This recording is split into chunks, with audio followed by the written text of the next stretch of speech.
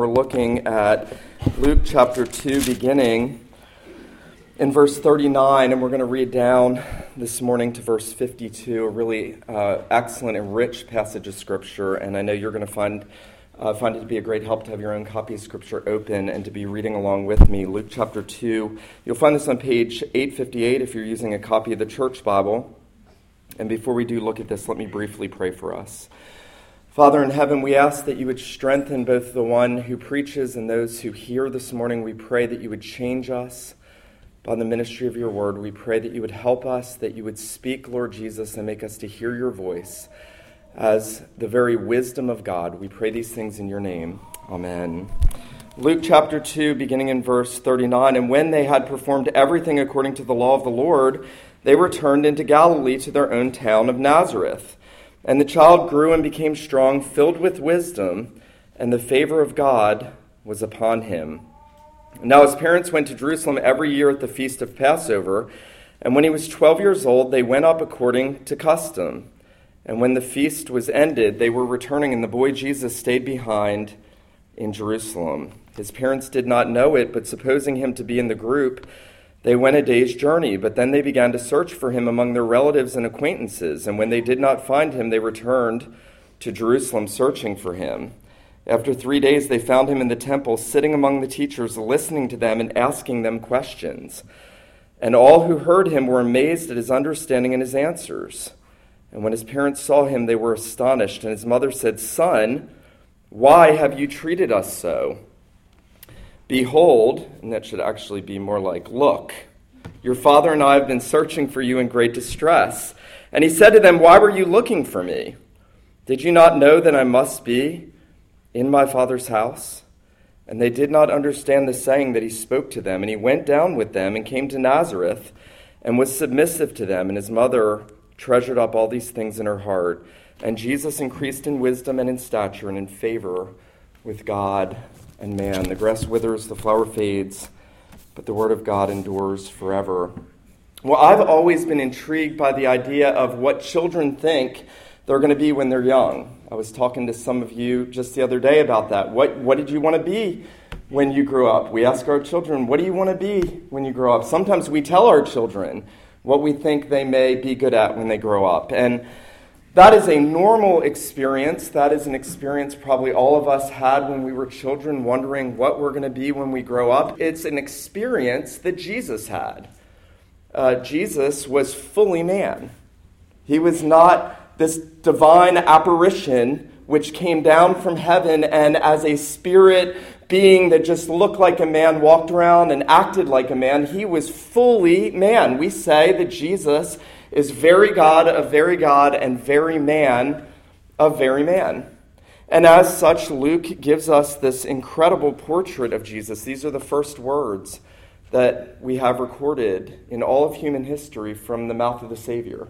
Luke has taken us from the infancy of Jesus and the circumcision in the temple and Mary presenting her son to the Lord to now the boy Jesus. And this is the only cameo we get. We get one picture of Jesus, 12 years old. What is it going to be? Is it going to be something supernatural? Is it going to be something astonishing? Is he going to bedazzle his brothers like a magician and do some kind of great, spectacular boyhood miracle? No, it's very ordinary. We're told here in this passage that in verse 40, Jesus grew and he became strong. He was filled with wisdom and the favor of God was upon him. Well, this morning we want to consider two things. We want to consider the growth of Jesus and then we want to consider the wisdom of Jesus. Well, notice Luke says that he grew. That's one of those great mysterious thoughts. The Savior who is sinless and perfect and infinite in glory in his divine nature, the one who is God himself, grew.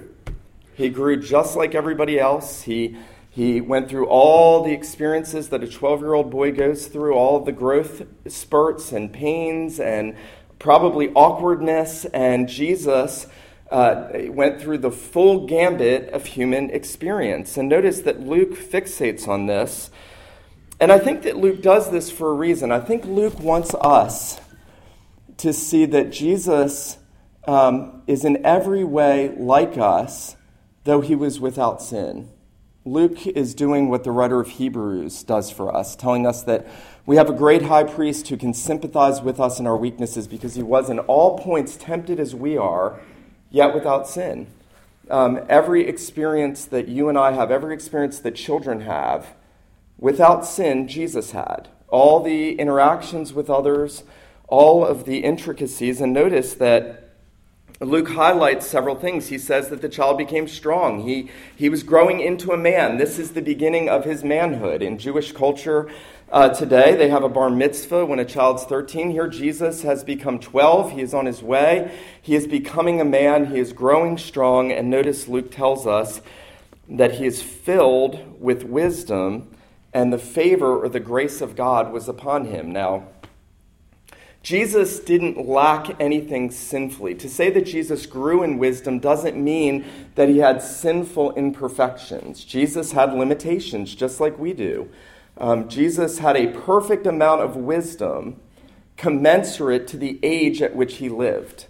When Jesus was 8, he had the perfect amount of wisdom an 8-year-old could have. He didn't have this sort of super savior sense at 8 where he could go out and just dominate the entrepreneurial world with his great wisdom. He was a wise, godly 8-year-old with all the limitations of an 8-year-old. And here Luke is telling us as a 12-year-old, he is being filled with wisdom. He's growing in his knowledge of God. He's growing in his knowledge of God's word. And notice verse 52, these are the bookends, and this is the really beautiful thing that we want to see this morning. Jesus increased in wisdom and stature and in favor with God and man. Now, again, Jesus didn't lack any favor with God or men, but it became evident as he grew that he was growing perfectly as a 12-year-old. He was representing us. Remember Irenaeus, the early church theologian, said that he became an infant to save infants, he became a boy to save children, he became an adult to save adults, and he did so by growing naturally and growing supernaturally. Notice what Luke says in verse 52. He grew in favor with God, and he grew in favor with men. He grew in his love for the Lord, and he grew in his love for his neighbor. Isn't that marvelous? Jesus came to fulfill the law, and part of growing in wisdom is growing in godliness, love for the Lord, love for your neighbor. Notice that Jesus' growth is, secondly, and most importantly, supplemented by this great display of wisdom. Now notice the bulk of this passage is really focusing on this interaction in the temple. Joseph has taken his son up. By the way, if you ever want to really confuse people, say, who was Jesus' father? And when they say, well, he didn't have a father, you can say, well, but the Bible calls Joseph his father. He was his adopted father, but he was his father, and his dad took him up at the feast of Passover. Notice verse 41. Now his parents went to Jerusalem every year at the feast of the Passover. Every year, I assume Jesus was going to the temple, and his parents were going to offer that spotless lamb, and they were going up according to the custom of God's word. And so the one thing that we know that Jesus did every year from infancy till this point when he's 12 is he went to the temple to worship. It was the most important thing in the life of the home of the Savior. The worship of the true and living God, Mary and Joseph taking them up. And notice verse 42, when he was 12, they went up according to the custom, and when the feast was ended, as they were returning, the boy Jesus stayed behind in Jerusalem. Now, I was witnessing to a girl many years ago, and I said the difference between Jesus and every other religious teacher and you and me is that Jesus was sinless. And she said, what about that one time when he scared his mom and ran off? Wasn't that wrong? I was like, wow, never heard that before. In fact, you're going to see that Mary is wrong in this passage, and Joseph is wrong, and they don't understand. Jesus is lingering behind in the temple. He's staying back. He's interacting with the scribes and the teachers of the law. Notice what Luke says. Mary and Joseph realize that he's not with the company. They by the way, it was safer to travel in a caravan in those days. That's the simple explanation. Sometimes the children went with the mom and her friends, sometimes stayed with children. Here they've lost Jesus. That's what they've lost their son, and they realize, and you can imagine the panic Mary must have felt, especially Mary, you see. And Jesus has stayed behind purposefully. Notice his parents did not know it. But supposing him to be in the group, they went a day's journey, but they began to search for him among their relatives and acquaintances. Now, I think that Luke is giving us a little bit of a theological double entendre. I think that at one and the same time, we're supposed to read this as a historical account that comes from Mary, by the way. How do we know this gospel is historically verifiable? Only Mary would know these things. Mary treasured them up in her heart. Only Mary would know that. And Mary is no doubt telling this story to Luke, or has told it to someone else, and Luke has picked it up for us. But I think that Luke is also giving us this theological picture that as believers, in a sense, there are times when we feel like we've lost Jesus. He's not answering my prayers. I don't feel close to him, and he doesn't feel like he's with us. Samuel Rutherford, great Scottish Presbyterian, said, "A missing Jesus is the bitterest ingredient in the Christian's cup of sorrow that he has to drink." I thought that was profound. A missing Jesus. Here, Mary and Joseph are missing their son. He's lost. They thought he was with them. Notice the language.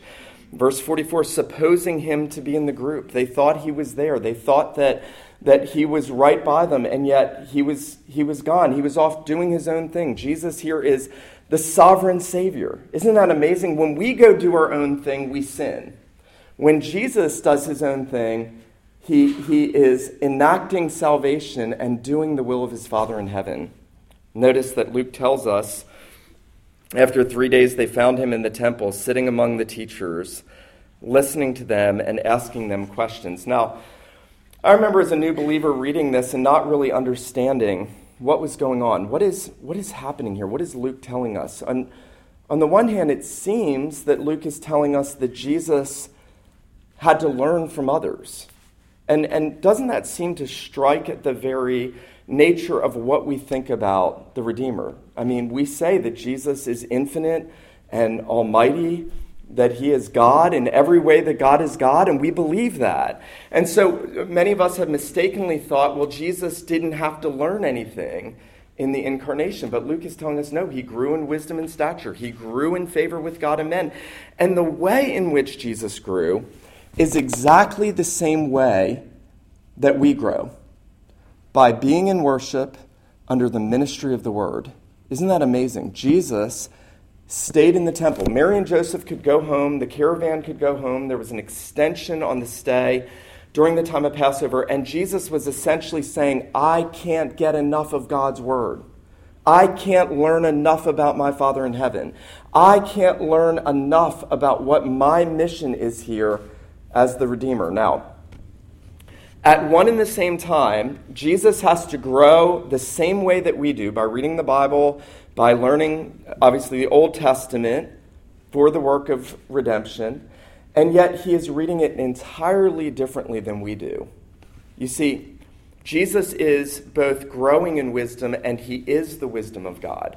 He is the one that breathed out the word, and he is the one that in the incarnation, in all the limitations of his human nature, had to be under that word, had to grow, had to learn. But here's what he learned, and this is so marvelous. When Jesus read the Old Testament, he read it about himself. And we don't. If you ever read the Bible and you think, now, you read a messianic prophecy, for instance, and you think, now, how is that about me? Please come talk to me immediately. Jesus, however, would read Isaiah 53 as a boy, and Jesus would say, I am the suffering servant. This is about me. I am the one who's going to take the sins of my people. I am the one that the Father has spoken to in the Scriptures. Think about that. The writer of Hebrews gives us this really amazing picture in Hebrews 1 and 2, where he goes back to the Old Testament and he finds this divine dialogue between the Father and the Son that's taking place all over the Old Testament Scriptures. So, for instance, Psalm 2, the psalmist, God the Father says, "You are my son, today I have begotten you."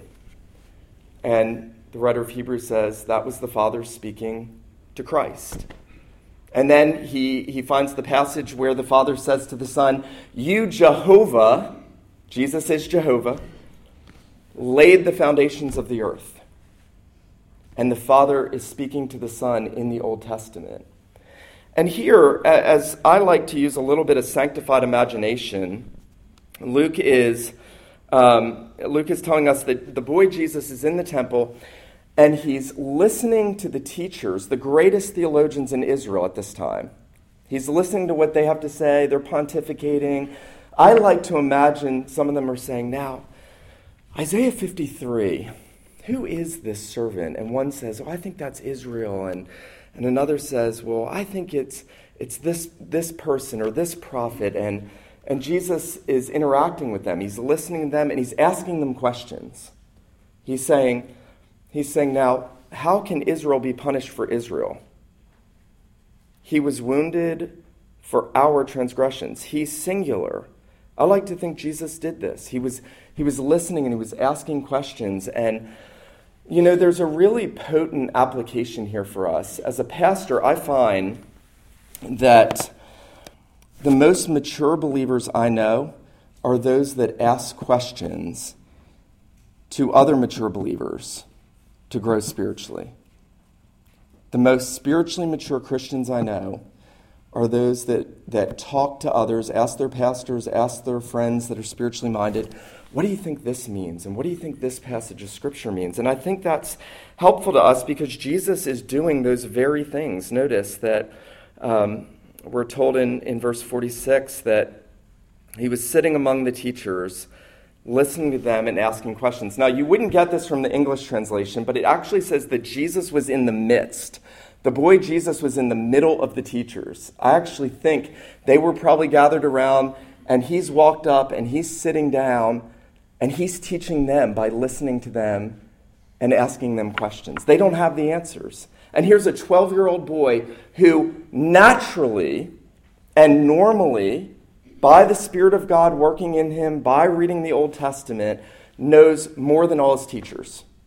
Psalm 119, 99 and 100, David says, I have more understanding than all my teachers because I meditate on your precepts. Here, Jesus is embodying that. Jesus is showing us how you grow in wisdom. What is a wise person? That's a question we have to ask. If I polled the congregation this morning, I thought about actually doing this. And I said, name a wise person. I said, write down the name, first name that pops into your mind, and don't say Jesus. That's true, but write down a name. I'm sure people would put down business leaders and politicians. But here the Bible's telling us that a wise person is one that listens to God's word, who asks questions to learn, who grows, and then in asking questions teaches others.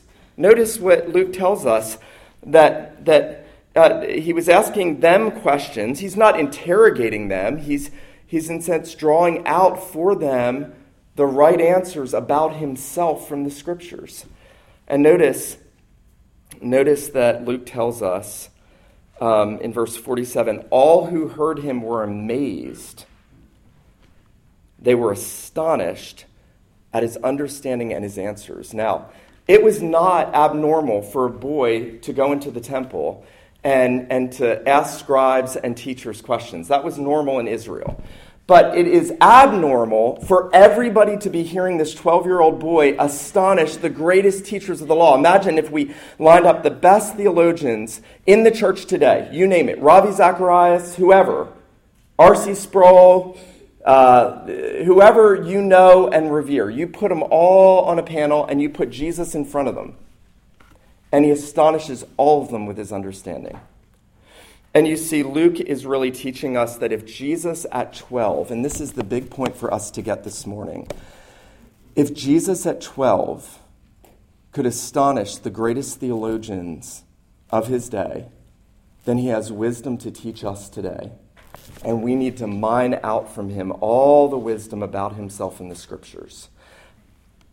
Paul in Colossians 2 says that in him, in Christ, dwell all the treasures of wisdom and knowledge. He grew in wisdom, he grew in understanding, he grew in intellect, he grew in stature, he grew in favor with God and men, and he did that so that he could be the source for us of all wisdom and knowledge. Now notice that as we're considering the wisdom of Christ, then his mother comes, and it's very interesting that his father doesn't say this, his mother does. I'll just leave that there. His mom says, "Look, you've scared us to death. We've been looking for you for 3 days." Now, what Jesus was doing for 3 days, we don't know. Where was he staying? Where was he going at night? There's so many questions we can't answer. But here Mary comes and she says, "Why did you do this? Why did you leave us? Why did you scare us like this?" And notice Jesus' response to his mother. Notice this.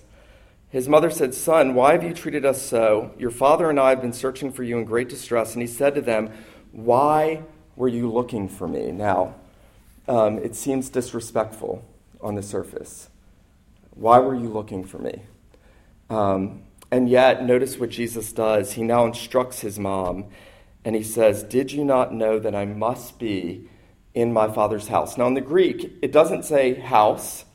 Some translations say business, and so you'll get, "Did you not know that I must be about my Father's business?" But all the Greek says is, "Did you not know that I must be about my Father's?" Now, Jesus is telling his mother in a very real sense that what's most important about him is not that he's a 12-year-old boy, but that he is the Son of the living God. No one had ever spoken about God as their Father like this until Jesus.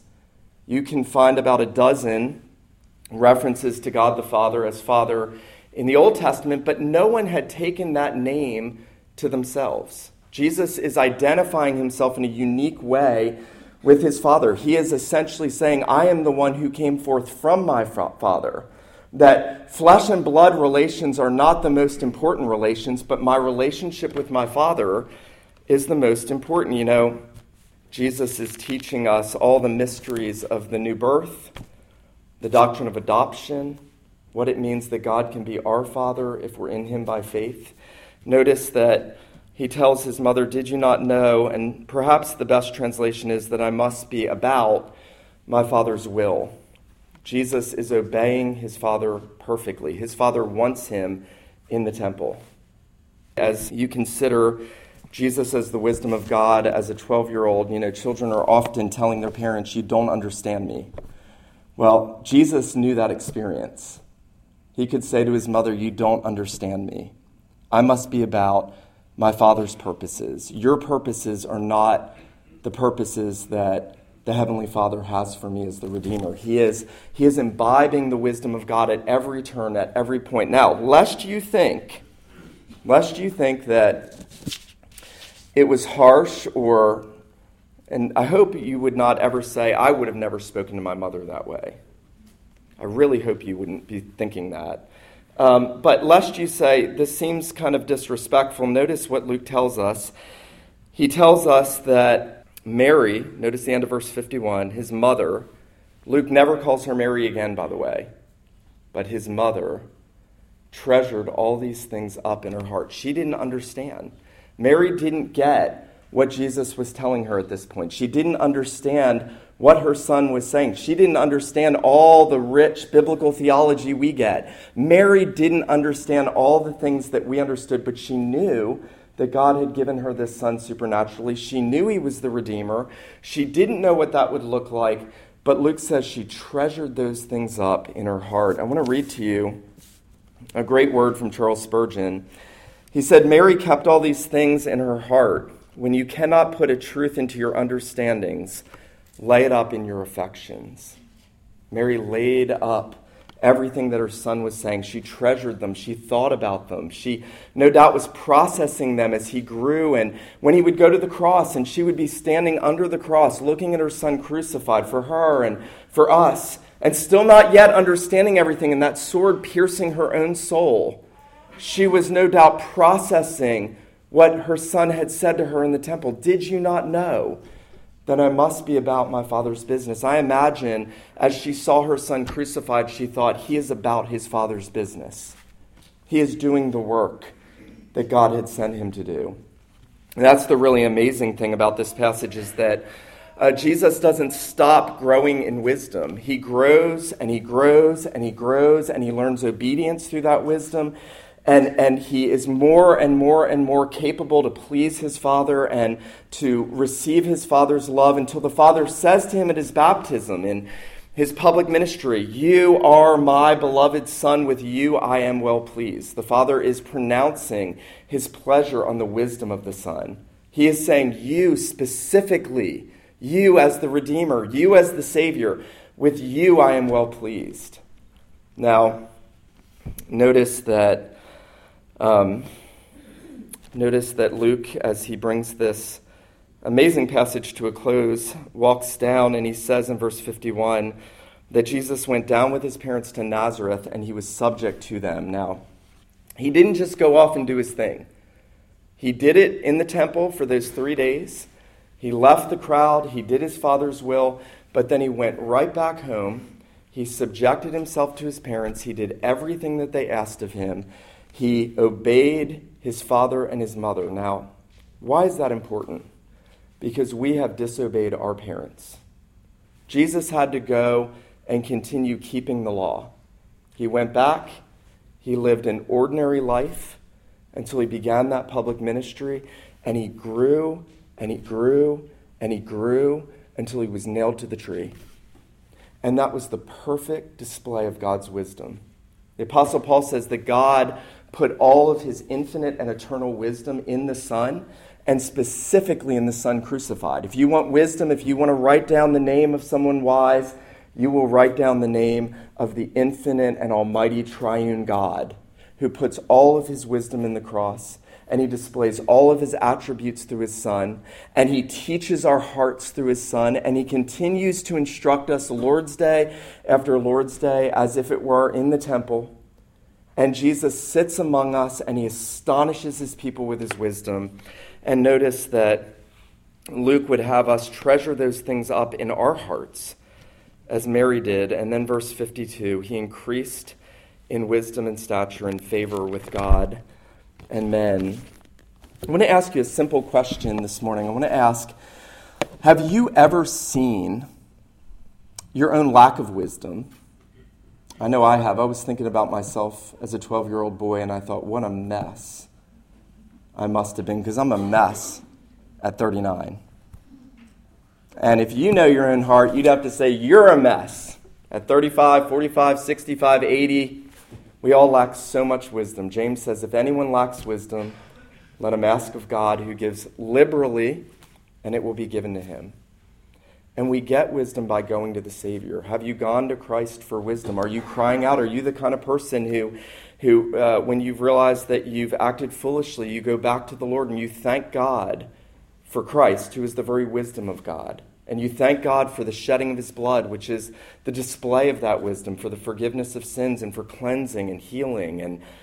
And then do you pray that God will conform you into the image of Christ? That's the big question for us if we're Christians. Are we praying that our Heavenly Father, who is his Father, who gave him the wisdom, who gives us that wisdom, are you praying that he conforms us into the image of his Son? And then I want to, thirdly, just make this very straightforward application.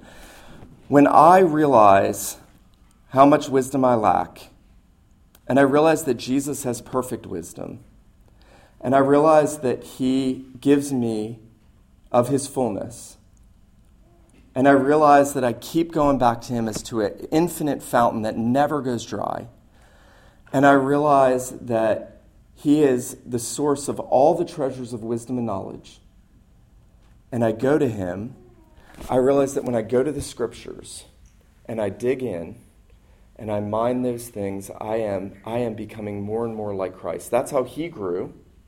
That's how we grow. That's one of the great mysteries of the Bible. Jesus is absolutely different than you in every way whatsoever, and me. Entirely different. Holy, harmless, undefiled, separate from sinners. That's not you and me. And he is exactly like us, as a man who needed to grow, who needed to mine the scriptures. Now, if that's true for Jesus, how much more do we need to be in the Word? Do we need to be in worship? Do we need to be fellowshipping with the saints? Do we need to be asking each other questions about God's Word? That's the way Jesus grew. That's how that worked. He had an interest in these things. He didn't just try to get out of worship and get on and try to just hurry up with a little quiet time. He lived to grow in that wisdom and knowledge, and then to give it to us as we go to the Scriptures and as we come to worship. Let him who has ears to hear, let him hear this morning what the Spirit says to the church. Let me pray. Father in heaven, we thank you and praise you for the one who is the very wisdom of God. Lord Jesus, we lack so much wisdom. We pray that you would fill us with wisdom. We pray that you would fill us with the spirit of wisdom. We pray that you would give us a hunger for your word, and we pray, our God, that you would make all of your wisdom to be our wisdom. We ask that you would do for us as you did for your own Son, Father, and that, Lord Jesus, you would make us to grow in our astonishment at what you are doing in us and through us for your glory. We pray these things in your name. Amen.